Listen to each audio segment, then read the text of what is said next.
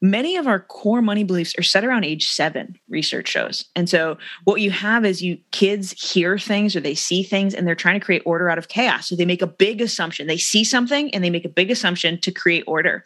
And then that narrative plays in the back of your mind subconsciously. And the way our brains work is we look for proof of the things that we already believe. So your brain is discounting things that don't align with that 7-year-old view and really focusing on things that do. Listen, lady, you're capable, smart, and driven. Then why do you feel so overwhelmed?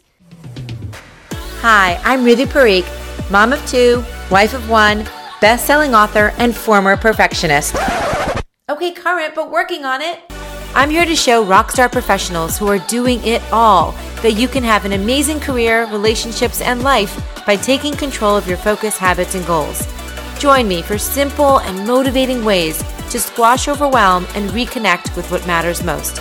Welcome to Productivity on Purpose. Chelsea, I am so excited to have you here. As we were riffing just a minute ago, I was saying how just selfishly, I am so happy to have you on this show because I feel like I could use you in my life all the time.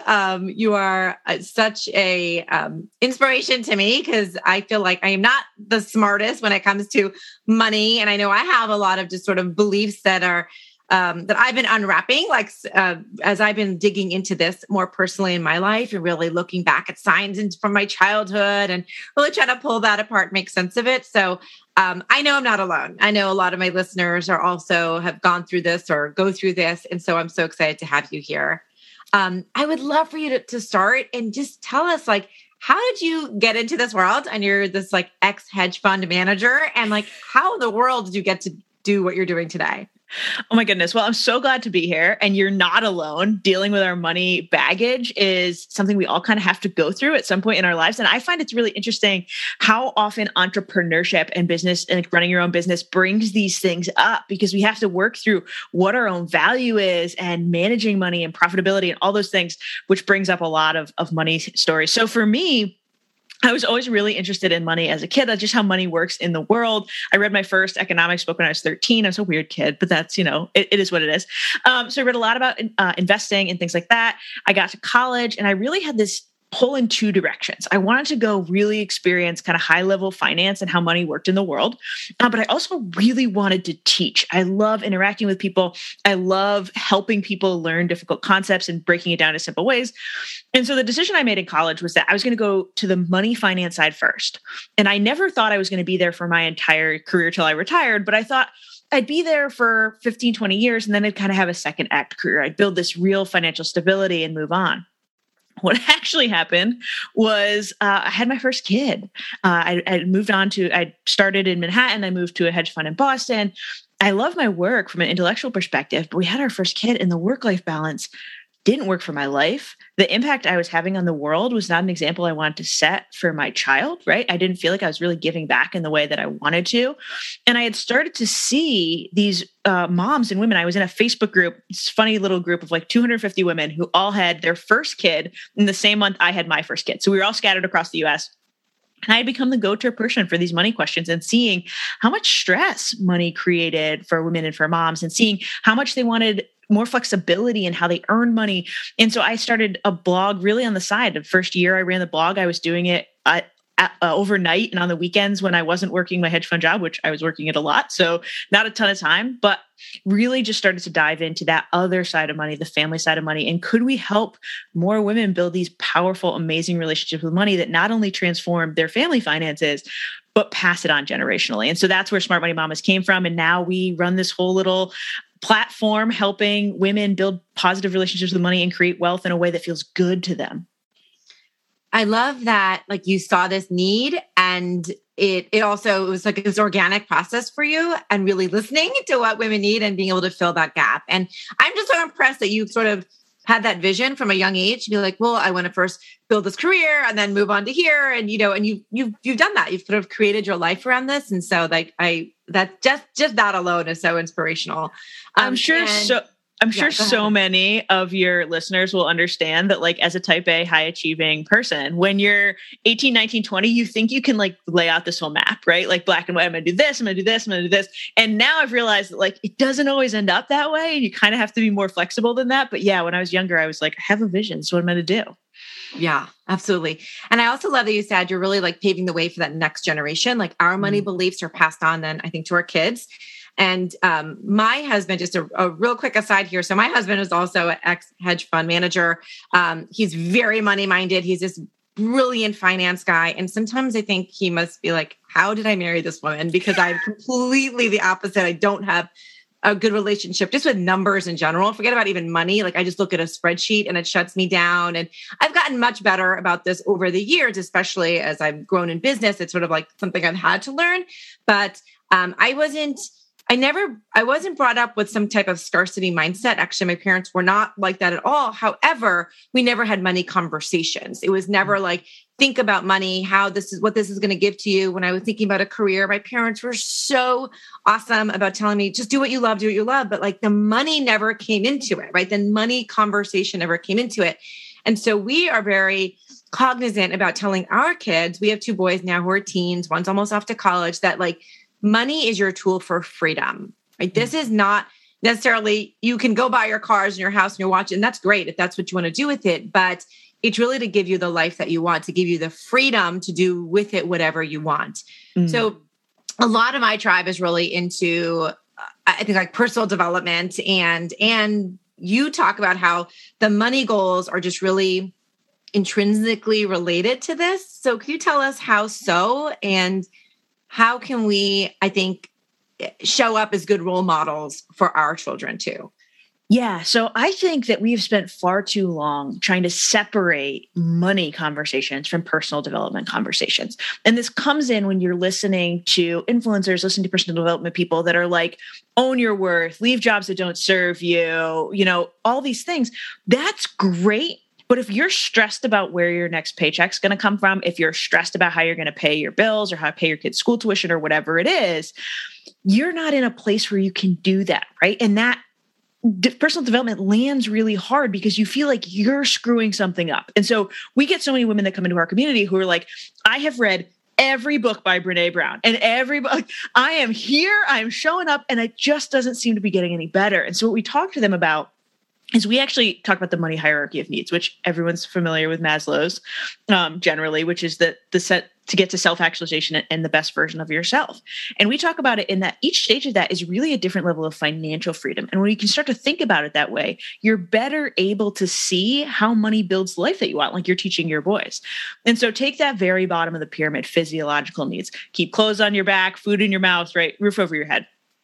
We need money to do that in our society, which means that we have really strong emotional ties to money that come down to like real fight or flight. A lot of times we have fear around money.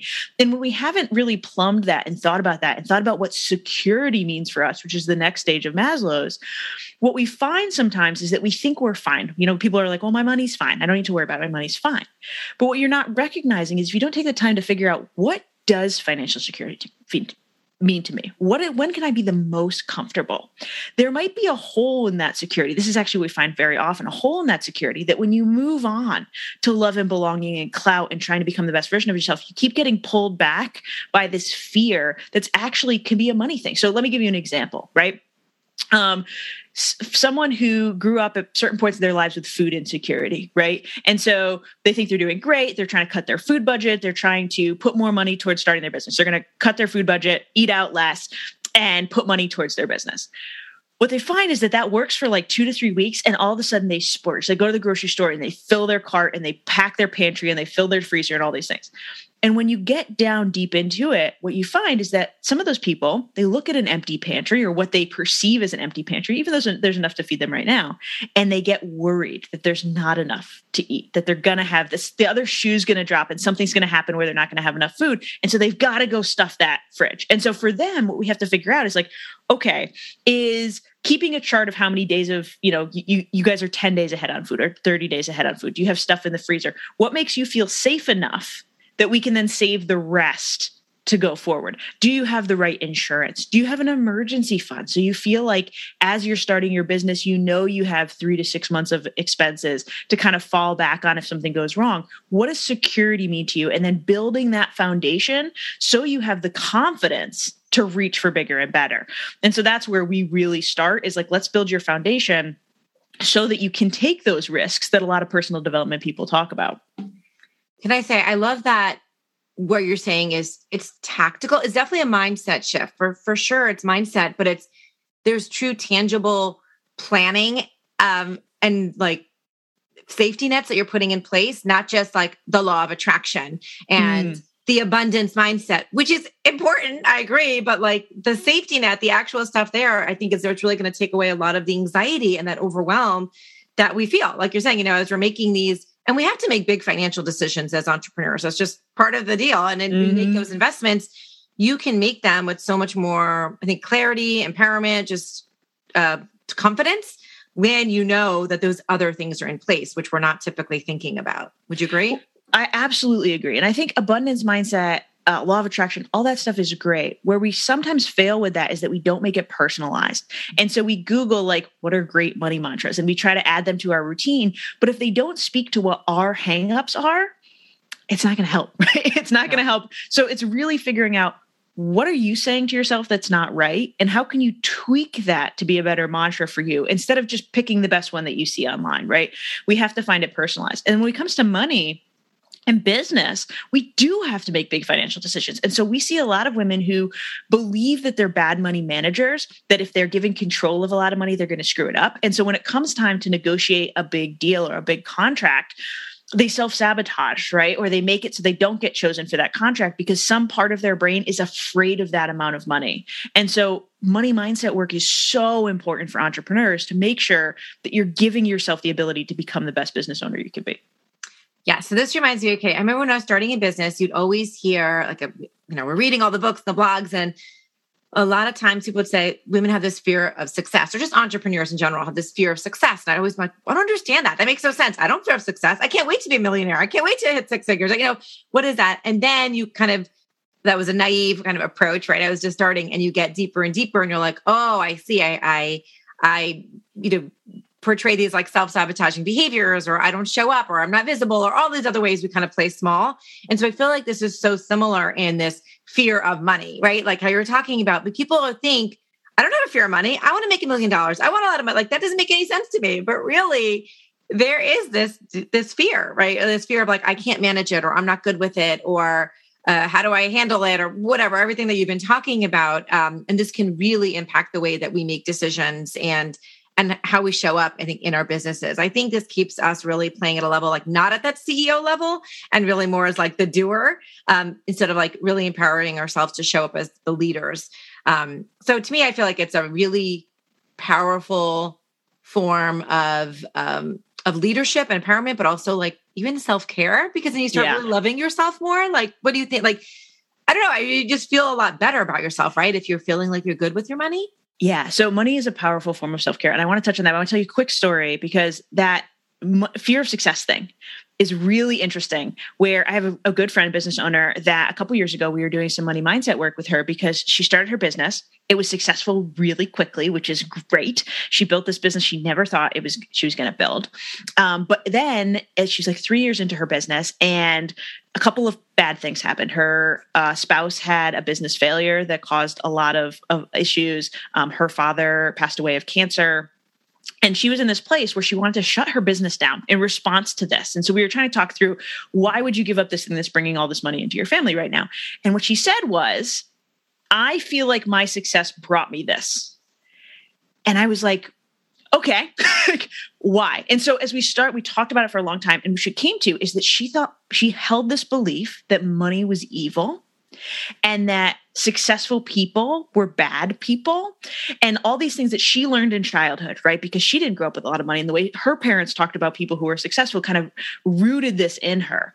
And so to her success had brought this negativity into her life. And we had to sit down and really do mantras and practice around all the beautiful things and all the freedom that this business had brought into her, and why that belief didn't actually tie to who she was. But she had this amazing, she still does. Her business has grown. She's doing amazing. But at that moment, she wanted to quit because of this kind of fear of what success was bringing her. And so we do see that a lot. I can absolutely see it. I can relate to it. I can see clients of mine who have the same kind of thought patterns, beliefs. It's like really tapping into even being aware of that. I think that's where you come in too. It's like, we don't even know, we could be our own worst enemies, right? So we don't even know that that's happening, because you need someone from the outside to really tap into and be like, I think this is actually what's going on, lady. Right. And bring that out. And then it's like all this clarity, and all of a sudden you connect all these dots. You're like, oh my gosh, that's why I make this decision, or why I was feeling this way, or why I decided to do that. It really has nothing to do with, how successful I can be, but it's just like the thoughts and the beliefs I have behind it. Anyway, it's just awesome. And it is hard to see. You need somebody to help you to figure out what it is, because it's not like it's some big flashing neon sign that you're just kind of like putting blinders on and ignoring. Many of our core money beliefs are set around age 7, research shows. And so what you have is kids hear things or they see things, and they're trying to create order out of chaos. So they make a big assumption. They see something and they make a big assumption to create order. And then that narrative plays in the back of your mind subconsciously. And the way our brains work is we look for proof of the things that we already believe. So your brain is discounting things that don't align with that 7-year-old view and really focusing on things that do. And so you need somebody to help you kind of peel back what could be decades of what your brain views as proof that this is true, that you're bad with money, that money is evil, that whatever it is. It takes some work, and it takes somebody else to say like, hey, I'm seeing a pattern here in how you're making decisions. And so that's what we do in our membership. That's the kind of thing. But you mentioned self-care. And so money is a tool. It's exactly what it is. And money can help us create the lives that we want. And when we take the time to pay attention to our money, where it goes, we can really start to pay attention to what feelings is our money bringing for us. Are we using our money in ways that bring us joy, that bring us comfort, that make us feel secure or charitable? You can kind of pick your words. And then you're starting to use that money in the way that aligns with your values and who you want to be, right? And so one exercise that could be helpful is to print your last month of expenses and really make a mark. Like you just take a green highlighter and a red highlighter. Do you have a positive memory of this or a negative memory of this? And start to see how often are you spending money on things that either have no impact for you or negative impact for you just because they've become habit or it's the societal norm. And start to shift just a few of those red things towards more green things. And you'll find that your money is doing more for you even when you're not yet making more. And then as you do make more, as your business grows, you can put your money into places that is creating the life that you want now and in the future. I love that. I'm always touting visual reinforcement. And I do think it helps you to have clarity on why you're making your decisions. And it really does tie you to your emotional state, which I believe, and I'm sure you do too. I mean, this just helps in all of your decision-making and productivity and just joy in your life. And when you can really tie it emotionally, those decisions, then you can feel much better about it, feel more empowered. And, or like you said, see some more of the red ones, like, this isn't making me feel great. Let's tap into that. And how do I make some adjustments or changes or tweaks there so that I'm using it in a way that makes me feel, just more, I guess just makes me feel better, the way that I'm actually using it and I'm more positive about it. And there's so many ways we can trick our brains into, so there's going to be expenses, right, that maybe we don't feel awesome about. Our mortgage is more than we want it to be, or, that health insurance expense that everybody makes you a little bit nauseous because it's so high every month, right? That can be as simple as in whatever budget software you use, whatever thing, changing the name. Changing it to something else, right? Like changing health insurance to healthy, thriving living. And that every month when you put money into that category of the budget, you are telling yourself, I am putting this towards healthy, thriving living. When I put it towards, my mortgage, instead of it saying mortgage, saying home base or whatever it is. So for us, we're big Harry Potter fans. And so our line item for our mortgage in the budget is called the Burrow, right? And so it's just these little things that some expenses you have to make, but you can elicit the emotions that are the reasons you're really spending that money, right? Why is it important to you beyond the dollar value in those instances where maybe it's not as easy to change, but you can change your relationship to why you're spending that money. That is brilliant. I've never heard anyone say that in that context. That would never even occur to me to go into my billing statement and change, mortgage or, like you said, your health insurance stuff. It was Thriving Living. I mean, I love that. It's funny because I do that with my, I don't have a to-do list. I have an accomplishments list. And so it's just that little change. And I look at every day and so here's everything I'm going to accomplish. And so it's just that little twist makes it so much more positive, or it again connects you back to how you're feeling about it, why this is important, why it's relevant, that bigger why in your life. I love that. You mentioned something. So whatever software you're using, something you said there. So the software I've been hearing, this is now, so I always believe in threes. So from two people, I've heard about this recently. And then I saw it on your site as one of your top tools. And that was the You Need a Budget software. What do you think about that? Do you love it? Should we be using it? I am not using it yet, but I've heard from two other colleagues are like, this has been amazing. Tell us your thoughts on that.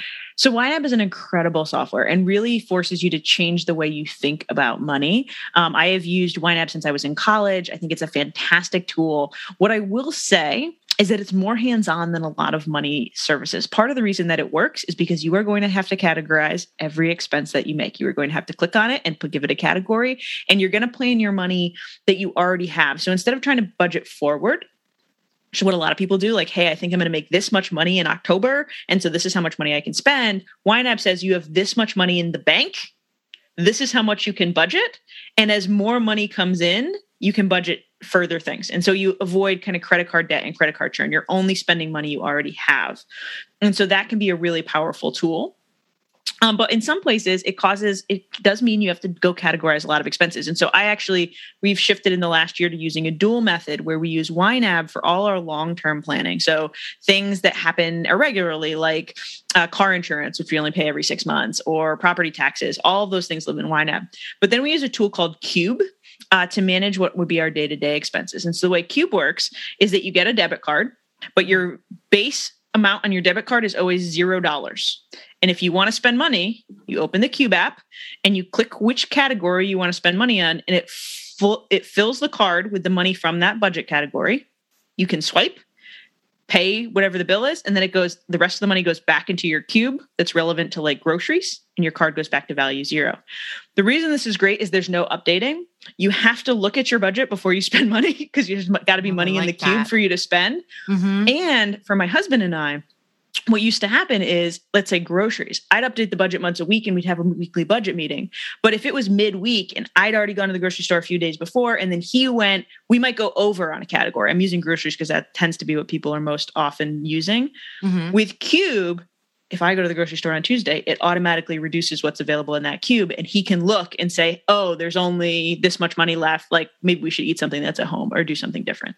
And so there's less conversation, less updating that has to happen with all the kind of regular expenses. So both are really great tools. I think you have to know what your personality is. If you're somebody who's super detail oriented, super type A, likes to be really in the weeds, YNAB's a great tool. If you're somebody who just has a few problem categories, hey, I tend to overspend on clothes and dining out and groceries, Cube is a great tool because it's going to force you to have some limits without all the daily updating. And so do you have a separate, let's say if you're using Cube, do you have a separate account for your everything for home and then a separate one for work? So work budgets and work money should always be completely separate. Just for tax purposes, if you have an LLC, they have to be, because otherwise you're piercing the veil and your LLC doesn't actually protect you anymore. So for work, we use Quicken to do bookkeeping, which is backward looking, and we use YNAB to do profit first, forward looking, is how we budget for the business. For home, we use YNAB and Cube in tandem. Okay. So Cube, you're not using for work. So I was just trying to think of how this would be for work. No, that would be very difficult for work. It's meant meant for home. Yeah. That's what I was wondering. I'm like, do you do a separate one for that? Okay. So you're using, but just to be clear, YNAB, I didn't know it was called that. I was like, you need a budget, does not in any way replace a QuickBooks or FreshBooks for people, right? It's just, this is like a separate budgeting. This is a budgeting tool. Yeah. Okay. And I was thinking about what you were saying. I was like, maybe we should change budget to another phrase, like, because budget to me sounds also negative. Like always on a budget, like maybe it's your happy fund or I don't know what, but a lot of people like to call it a spending plan. We have some women in our community that call it a happiness allocation. I like it. There's a lot of different names you can call it. I personally don't have that negative relationship with the term budget, but only because how I think about what my budget does for me has changed and really developed into like, I know that it's bringing us exactly what we want. But yeah, changing the language around budget can also be really helpful.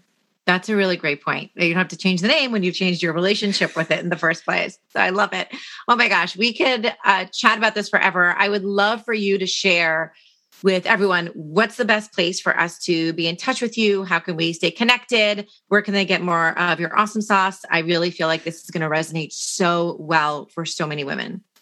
Absolutely. So we're Smart Money Mamas, which mamas is MAMAS.com. And we're at Smart Money Mamas on all social platforms. I spend a lot of time on Instagram, so you can always come DM me and hang out. And if you go to our website, right on the front page, we have 3 free resource guides you can pick from. The one I'd recommend for this audience is start with your family money values. Figure out what do you want your money goals to be? How do you want to talk about money as a family? And really help kind of set that base to start to build your money relationship off of. I think that's a really great point to begin. This was fabulous. Thank you so much for your time, your insight, all the great value that you've dropped here. And ladies, if you are hearing this, if you're like, I'm feeling so connected, please go on over, check out all of Chelsea's information and be sure to connect with her. Thank you so much. All right, sweet friends. I hope you found this time with Chelsea really valuable. If you like what you've been hearing on this podcast, you're seriously going to love my emails. If you're not on the list yet, what are you waiting for? When you go and sign up at lifeisorganized.com/resources, you'll quickly see why so many amazing women who are juggling it all are showing up week after week to get valuable tips about getting control of their time, day, energy, and thoughts. I promise you'll be entertained, and you'll also get personal behind-the-scenes look into my world that I do not share anywhere else. So come on over to lifeisorganized.com/resources and also get your hands on some free goodies like 21 killer hacks to stop feeling overwhelmed, how to finally stop procrastinating, and 6 smart ways to get and stay focused. All right, that's it for today. Thanks for showing up, and I will catch you next time on Productivity on Purpose. Bye for now.